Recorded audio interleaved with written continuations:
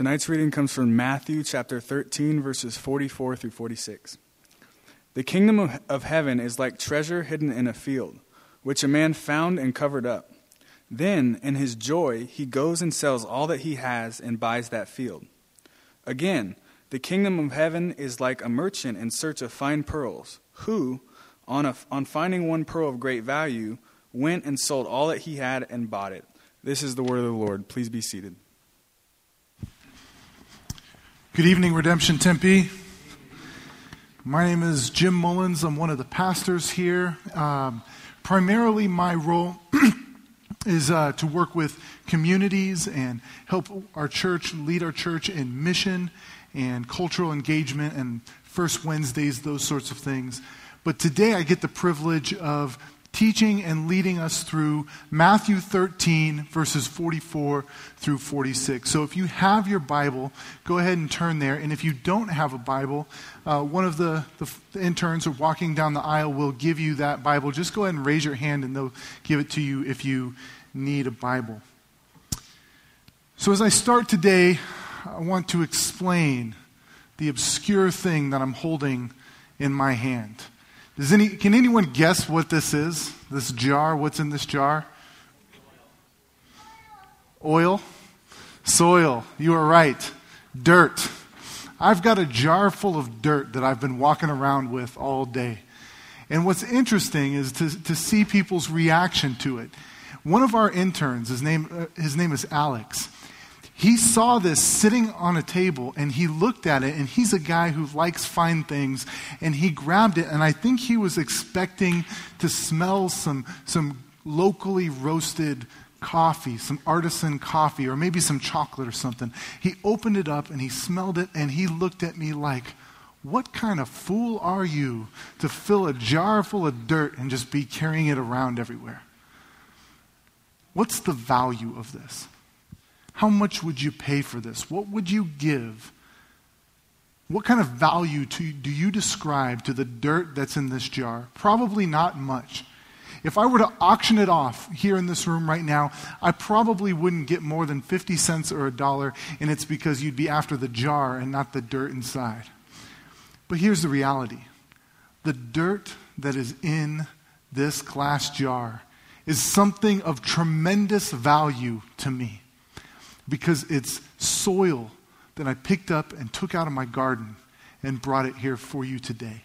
And if you know me, you know that one of the things I love to do most in the world is I love to work in the garden.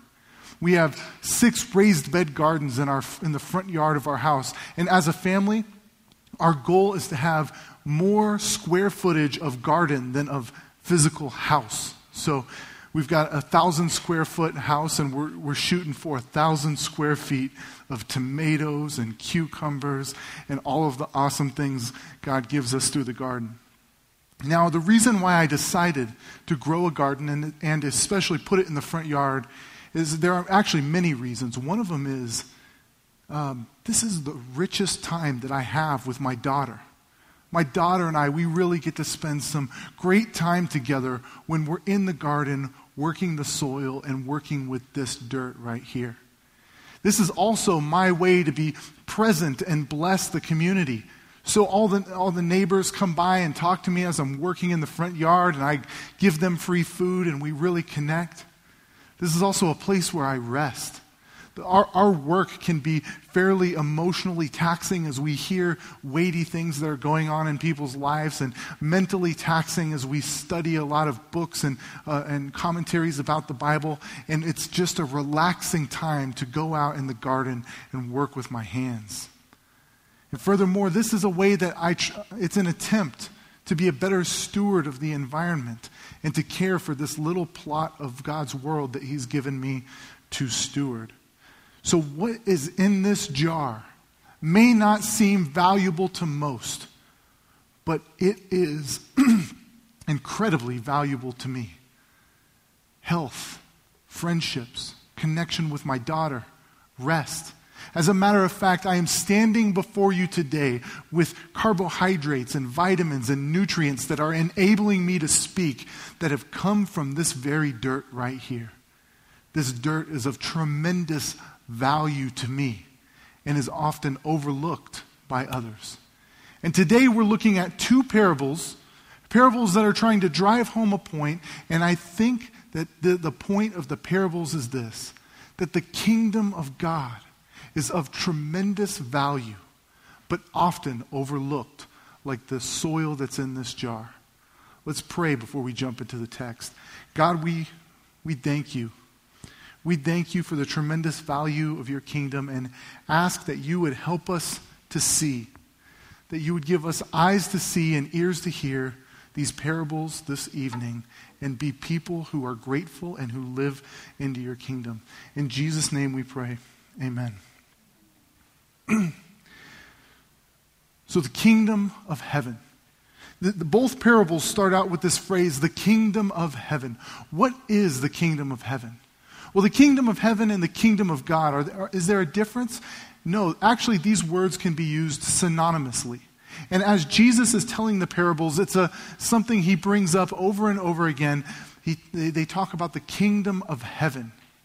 Now, the kingdom of heaven, some zealous, reverent Israelites in Jesus' day, they didn't want to take the Lord's name in vain, so they figured the easiest way was to not say the Lord's name at all. They never said the name of Yahweh.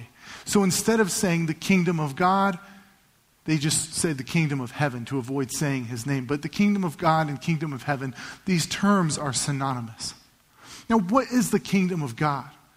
Oftentimes, that feels like an archaic term, that feels like it belongs in the Dark Ages. And it feels like it's connected to crusades and, it feels like an archaic term that we don't know what to do with in our day. But that term and the concept that's behind it, is the rule and the reign of God. God's supremacy over all things, his lordship over all things, the reality that every aspect of this world belongs to him, was created by him, is sustained by him. He is the king over everything, over every neighborhood, over every college at ASU, over every textbook, over every star, over every microbe that is in this soil right here. He is the Lord. But because of sin and because of human rebellion, what's happened is we live in a world now where we are moving our gaze from the true King and God of the world and putting it on other things, looking for other kingdoms, taking good things of this world, success, comfort, security, and making whole kingdoms out of them and essentially rejecting God. And when we turn to other kings other than the true King, the world begins to unravel. You know what the unraveling is like. If you have shirts with buttons, this happens to me all the time. When you look down and you see that dreaded little string that's poking out of one of the buttons, and you say, oh no, it's over. Because you know within a matter of weeks that button's going to be gone. It's going to unravel. And that's what happens when we treat other things as supreme and ultimate and not acknowledge God as King. The world begins to unravel and fall apart.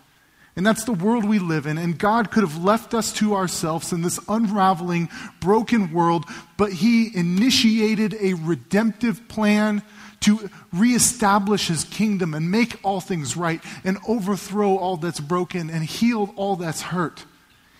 And he started it out with a little kingdom, a little nation by the name of Israel.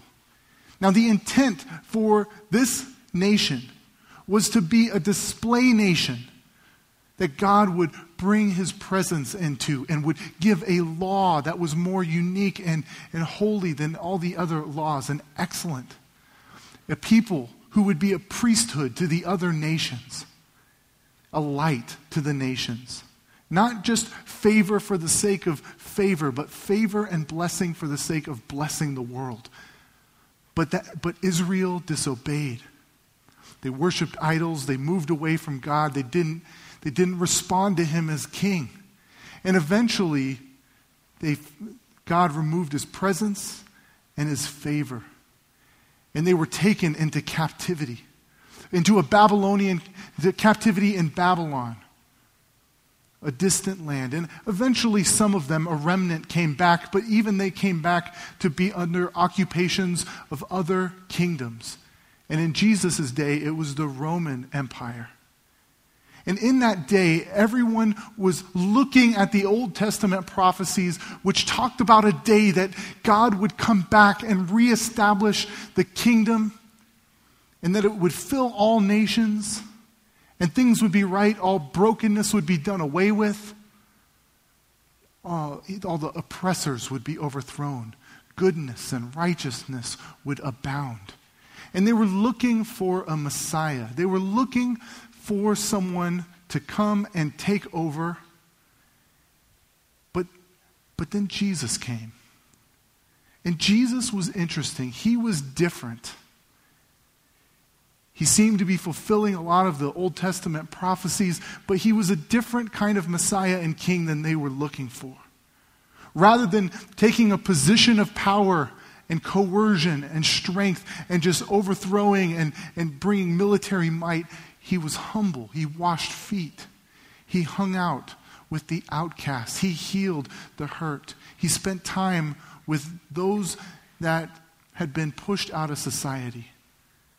And the religious ones, the gatekeepers, he challenged their self-righteousness and the laws that they made that were such a burden that prevented people from coming to God. He challenged them. He was unique. And people couldn't help but be compelled by him and interested in him, intrigued. But he was different than they expected. And so Jesus teaches about the unique and surprising ways of the kingdom that surprised all of Israel and really the nature of the kingdom. And that's why he gives these parables. The parable of the mustard seed, the parable of the soils, and today the parable of the treasure and of the pearl. These are pictures. Parables are different than allegories. Not every part of a parable has some spiritual correlation. You don't want to overinterpret parables. Most of the time, they're stories that are intended to prove one point, to make one point. And the point we are looking at today is of the value of the kingdom and how the kingdom often gets overlooked. Go ahead and open your Bibles to Matthew 13, verses 44 through 46. I'll start reading in verse 44, the first parable. It says, "The kingdom of heaven is like treasure hidden in a field, which a man found and covered up. And then in his joy, he goes and sells all that he has and buys the field." What Jesus probably has in mind here is of a hired help, of a blue-collar worker who works the fields, who works for farmers. He doesn't own any land of his own, and he's probably working some land that belongs to someone else as hired help. And you can imagine, he's out there one day, he's tilling the ground, he's sweating, he's working hard, and then all of a sudden, his plow hits something, and it doesn't move, it doesn't budge. And he thinks, oh no, another rock. And he goes and he looks to see what it is. And it's not a rock. It's a wooden box. And he opens it up. And inside is more wealth and value than he's ever seen in his life. This was actually a common occurrence in that day. People didn't have strong safes that they could put their money in or banks that they could go bring their money to. Basically, they were vulnerable if they kept their money in their house. If someone was bigger and badder than them and who wanted their money, he could just come to their house, beat them up, and take the money. But if they dug a hole and hid it out in the field somewhere, then people wouldn't be able to find it. It was a good system.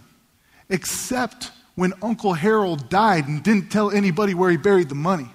Because then they were all broke. They were digging holes out in the field and nobody could find it. And it was actually kind of a common occurrence for people to stumble upon treasure that was buried in a field.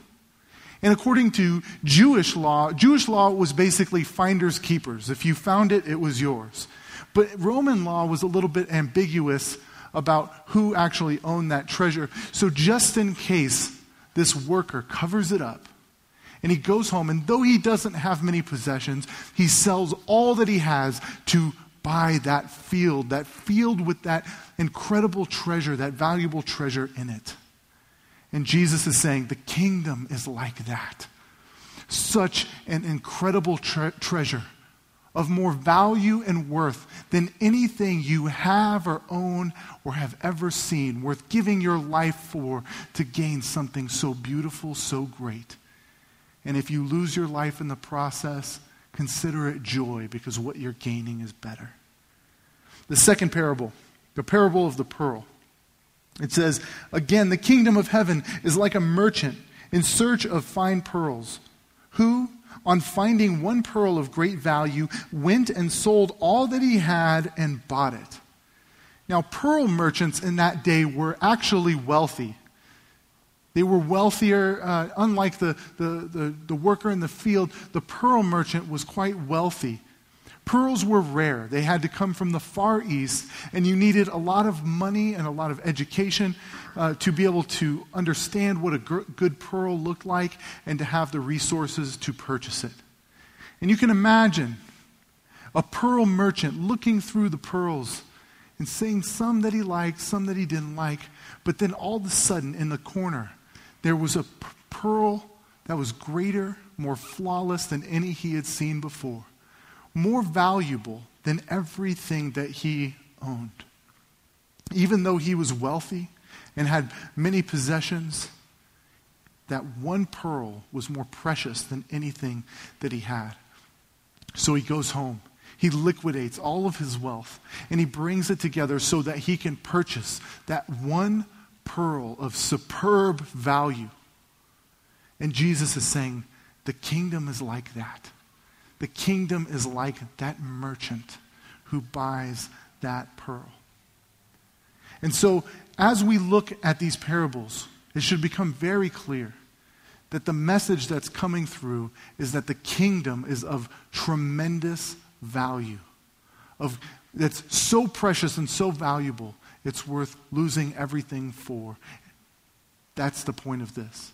But as we reflect on these parables, some questions should come to mind. Questions like, why is the kingdom so valuable? Tell me why it's so valuable that it's worth giving your whole life for. Another question would be, why do we often miss the kingdom? In this parable, you get the sense that there were other pearl merchants, that there were other workers in the field who missed it. They missed the treasure. They missed the pearl. Why? And another question is, how do we enter the kingdom?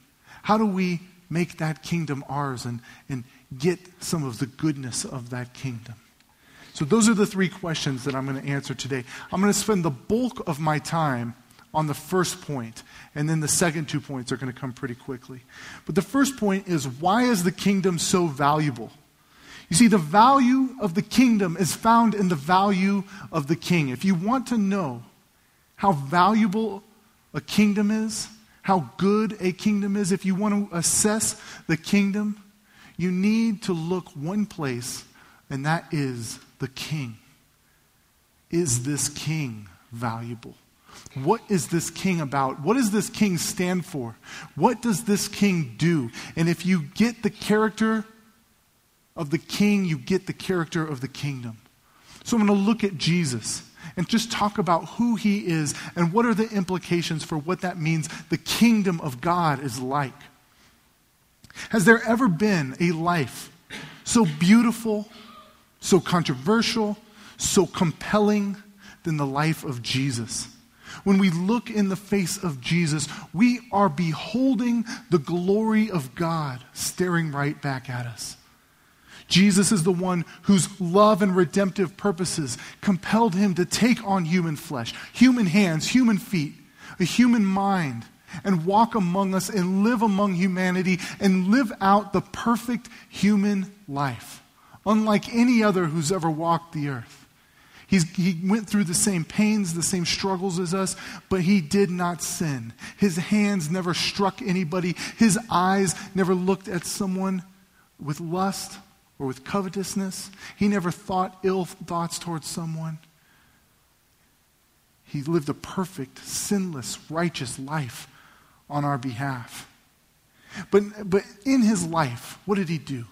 He saw those who were struggling and writhing in pain, and he healed them.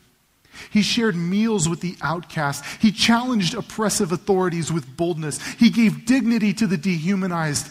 And his teaching is an ocean of wisdom that people for centuries and even today we are still swimming in, and we could never fully explore the depths of the wisdom of the teaching of Jesus. It's so beautiful. He was filled with so much love that he descended to the lowest places, namely the cross, where he suffered and died on our behalf. But it was filled with so much power that he was risen and ascended to the right hand of God, where he is Lord and an advocate on our behalf for those of us who have faith in him. There is no one in all of history, among kings, among leaders, among artists and authors, who is as compelling as Jesus. He's the King of Kings and Lord of Lords. Napoleon Bonaparte, a man known for his empire building, the general, had something to say about this when he looked at the life of Jesus and when he read the Gospels. He said, Alexander, Caesar, Charlemagne, and I myself have founded great empires, but upon what did these creations of our genius depend? Upon force. Now, Napoleon wasn't a humble man, but he's making a good point here. He says, Jesus alone founded his empire upon love. And to this day, millions will die for him. I think I understand something of human nature, and I tell you, all of these were mere men, and I am a man, but none else is like him. Jesus Christ was more than a man. You see, Jesus stands alone in history as the King of Kings and the Lord of Lords. And his kingdom is such an interesting kingdom because it didn't come by force and coercion, but it came through actually force and coercion that he took upon himself on the cross. His great love that has a kingdom that expands from the high places and the high towers of Wall Street to the lower places and the poorest of the poor. It exists in every home and every hospital. And all throughout the world, this kingdom is growing and expanding because of the great work of Christ. It is an incredible kingdom. And it is based on who Jesus is. If we look at who he is, we get a clue as to the nature of the kingdom. And when we look at his life, we can conclude that his kingdom is a kingdom of spiritual and social and physical flourishing. Take, for example, spiritual flourishing.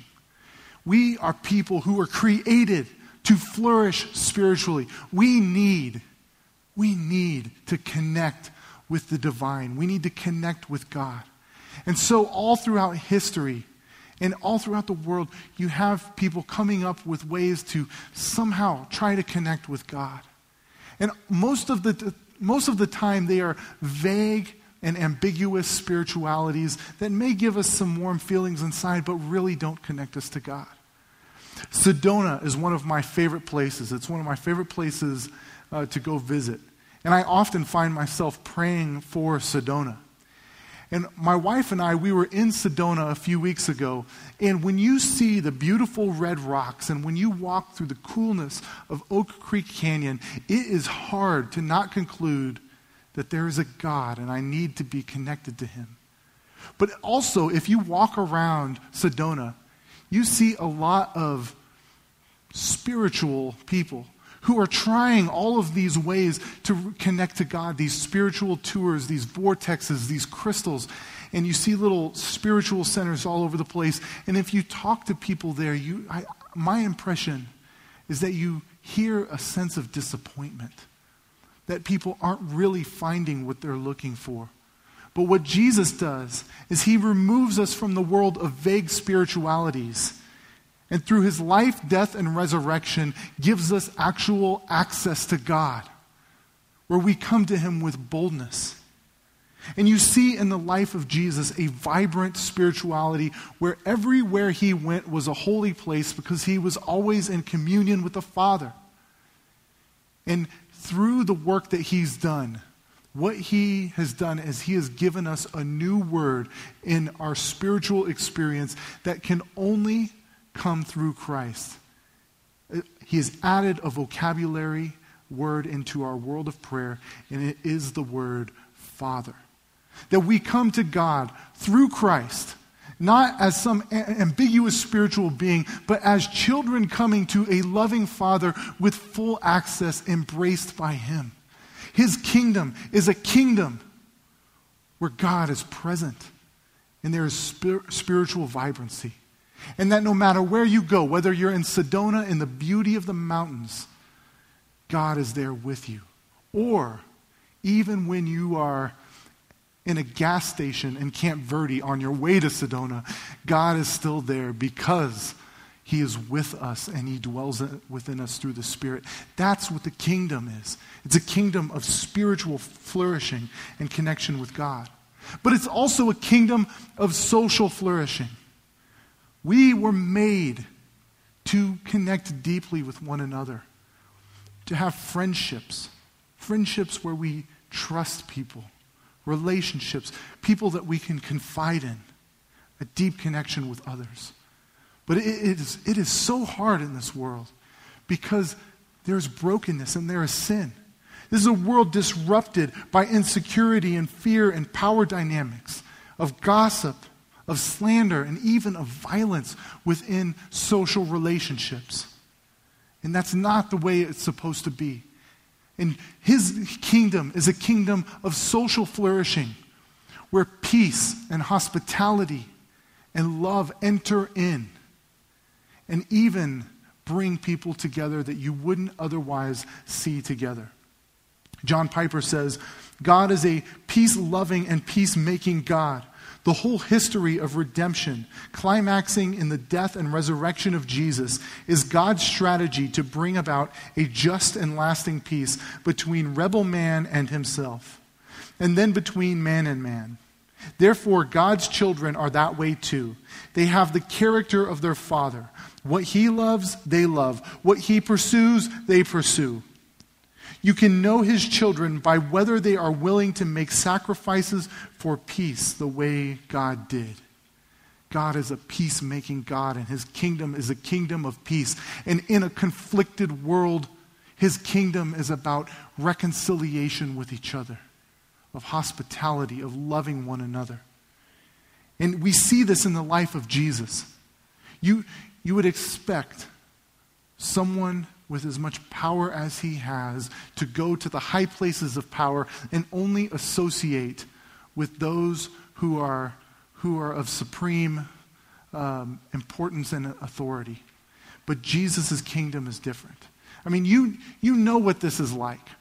I go to conferences sometimes, and when you go to conferences or you're meeting with professional colleagues or meeting with classmates, oftentimes there's a conversation that you have with one another where you're sort of feeling each other out and how important the other person is.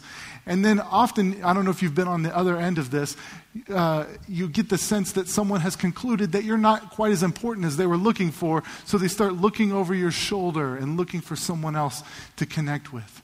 That's not the way of the kingdom, and that's not the way of Jesus.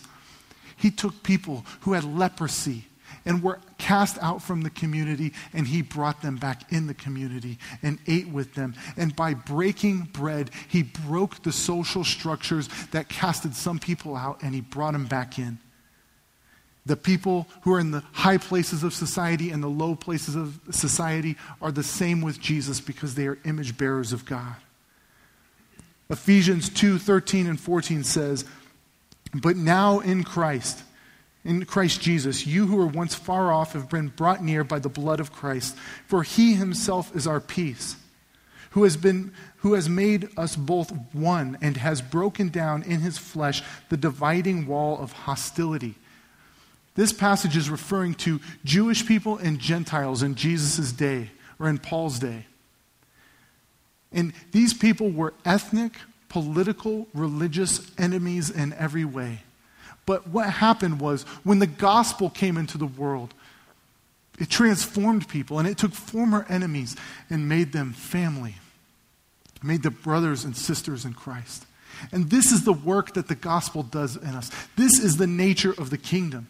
And I've seen former enemies, Palestinians and Israelis, become best friends who, although they formerly hated each other and had nothing in common, they had everything in common when Christ became their everything. I've seen roommates who have said horrible things to each other and have had deep wounds towards one another reconcile and forgive as a part of this kingdom and stand with each other in their wedding. This is the reality of the kingdom. It breaks down normal social realities and establishes a new way of social life, a way of love, of forgiveness, of hospitality, where we break down the barriers between others by breaking bread with them. The people who are lonely and often cast out and can't do anything for you, those become treasured and valuable people that you will sit with and listen to and hear, esteemed people in the kingdom of God. This is the nature of the kingdom, of social restoration and healing and reconciliation.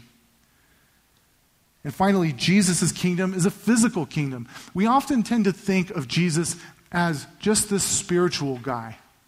That he's like this little cherub who said a bunch of nice things and talked in a British accent, and then one day he floated off to heaven. But Jesus is physical, and his kingdom is a kingdom of physical flourishing. When Jesus walked this earth, he walked the earth in a physical body. And then he went to a physical cross and was physically crucified, and then was physically resurrected and risen. He's the one that in his life, he saw the physically hurting and broken and put his hands on them and healed them. When he ran across the physically hungry after a long day of teaching, he turned bread and fish into something that could feed the multitudes, physically feeding the 5,000. And when his disciples were caught out in sea and in a boat, and they were about to die and they were in physical danger because of the storm, Jesus was the one who physically calmed the storm.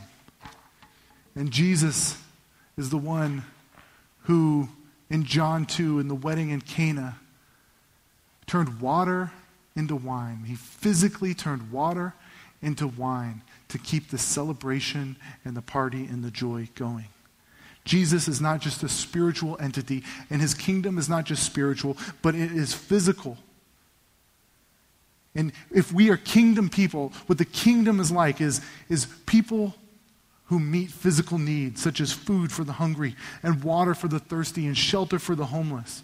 But also people who make beauty and make art, who plant gardens and who throw block parties and provide experiences of physical flourishing that are a sign, a foretaste, a preview of the ultimate physical restoration that Jesus will one day bring about when he returns. That's what the kingdom is like. A physical and social and spiritual flourishing. I'll tell you a sign of the kingdom, a glimpse of the kingdom that I see. In the room just outside of this building is where we have our Redemption Kids building. And every Sunday morning, a few people wake up and they take their Sunday mornings to serve those with special needs in our community, children in particular. My daughter is one of them. My daughter's autistic, and she goes there. And there are many families throughout the valley who cannot come and gather with the church and worship on many Sundays because the children's ministry folks aren't equipped or ready to work with children of special needs.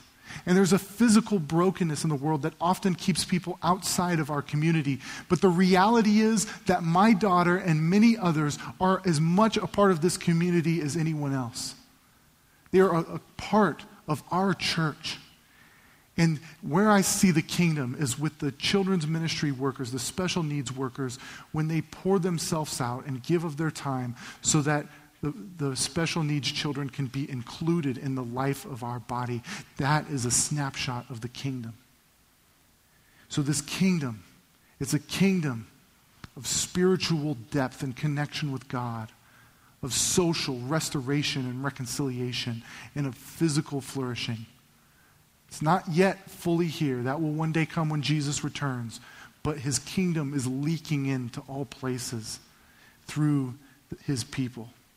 So that kingdom is pretty valuable, right? I mean, if you hear that, physical, social, spiritual flourishing, that's something that we should all want. But why do we miss the kingdom? Why do we not see the kingdom for what it is, but often see it for a jar full of dirt? Why do we overlook it? In Matthew 13, it alludes to the fact that there were probably other pearl merchants who overlooked the pearl of great value, and many other people who worked that field but did not see the treasure that was in that field. We often overlook it. And as humans, we have a tremendous propensity to take things of great value and to overlook them and look past them. I've shared this illustration before, but there's a man by the name of Joshua Bell. He's a world-renowned violinist, and he will pack out stadiums, and people will pay hundreds and thousands of dollars just to hear him play. And as a social experiment, one day he went to a Washington, D.C. subway. He dressed down. He took a $3 million violin, and he played for 45 minutes, 6 pieces of Bach in the middle of the subway. And it was some of the best music that people could hear. And of the 1,097 people who walked through as he was playing, only 6 of them stopped to listen and to pay attention. We have a tremendous ability to overlook the things that are truly beautiful and just miss them, to walk on by. And the same is true with the kingdom of God. And I think it's because we often take good things of this world and we make them ultimate things. We make them kingdoms that we pursue, and when we pursue other kingdoms, it obscures our view of the kingdom of God. For example, the kingdom of comfort, the kingdom of significance, the kingdom of security. Many of us are on a pursuit of comfort. We basically want to go on the best vacations. We want to have the most free time to ourselves, the best experiences, and our whole life is oriented around entertaining ourselves and being as comfortable as possible, as relaxed as possible. And comfort isn't wrong, but when that becomes the main pursuit of your life, it will obscure your vision of the true treasure that is the kingdom of God. Others do this with significance. We're trying to get the highest grades. We're trying to get the greatest promotion. We're trying to do something that validates our existence on this earth. And we're working for significance. And good grades and promotions, those are good things. But when they become our ultimate thing and a kingdom that we pursue, it will obscure our vision of the true abundant life that is in the kingdom of God. And ultimately, what we're doing when we are making these things our kingdom, we are making ourselves the kings or the queens. Having the world to serve us and to serve our purposes, and ultimately bowing the knee to ourselves. And when we bow the knee to ourselves, we don't bow the knee to Jesus and experience the abundant life of his kingdom. And for some of us, that's the pattern of our life. And I just want to encourage you to repent and to believe in Jesus, to throw off the old kingdom and to believe in this new kingdom, in this new king. And for others of us, we know Jesus, but we drift. And we often find ourselves chasing the other kingdoms, but not orienting ourselves around the kingdom of God. And to you, I say, turn your eyes back to Jesus. Repent. See him. But this leads us to the final question, and this will be pretty quick. I'm just going to close with this. The question of how do we enter the kingdom? See, the parables, both of these parables are commercial, transactional parables. They talk about purchases, of buying. One man bought a field that had treasure in it. The other one bought a pearl of great price. And so many of us might think, well, how do I buy the kingdom? And here's the thing, we can't. We don't have the currency. We don't have the moral righteousness to purchase anything from God, to give anything to God that he should owe anything to us. If this parable were written about us, here's what it would say. It would say that there was a man who found treasure in a field, and he sold everything he had so that he could buy that field. But then he went to go buy that field, and he didn't have enough money. But here's the thing. While we don't have the moral currency or the ability to do anything for God that he would owe us, the kingdom, we can't buy the kingdom, but we can receive it as a gift. A gift with someone else who purchases. Ephesians 2:8-10 says, "For by grace you have been saved through faith. And this is not of your own doing. It is the gift of God, not a result of works, so that no one may boast. For we are his workmanship, created in Christ Jesus for good works, which God prepared beforehand that we should walk in them." Now, what this passage is saying is that as people of the kingdom, yes, there are good works that we walk in. And yes, there might be some sacrifices where we sacrifice for the sake of the kingdom, but none of those things is enough to buy the kingdom or to get it to where God owes us anything. We don't have the currency that it takes. We are not the people who buy the treasure in the field. We are not the merchant who buys the pearl, but Jesus is. He's the one who through his perfect righteousness and through his death was the one who gave all he had to buy the treasure of the kingdom, who gave all to get the pearl of great value. And what is the treasure? And what is the pearl? It's the kingdom that includes us. He's the one who not only is the good news of the kingdom, but is the one who gives us access and purchases it on our behalf. So tonight, I want to encourage you to not just live into the kingdom and do some things, but be grateful to the one who poured himself out to gain the kingdom on your behalf and to give you the treasure. And then let's take that gratitude and move out into the world to bless and love others physically, spiritually, socially, and every other way that we can think, because Jesus is King. Let's pray.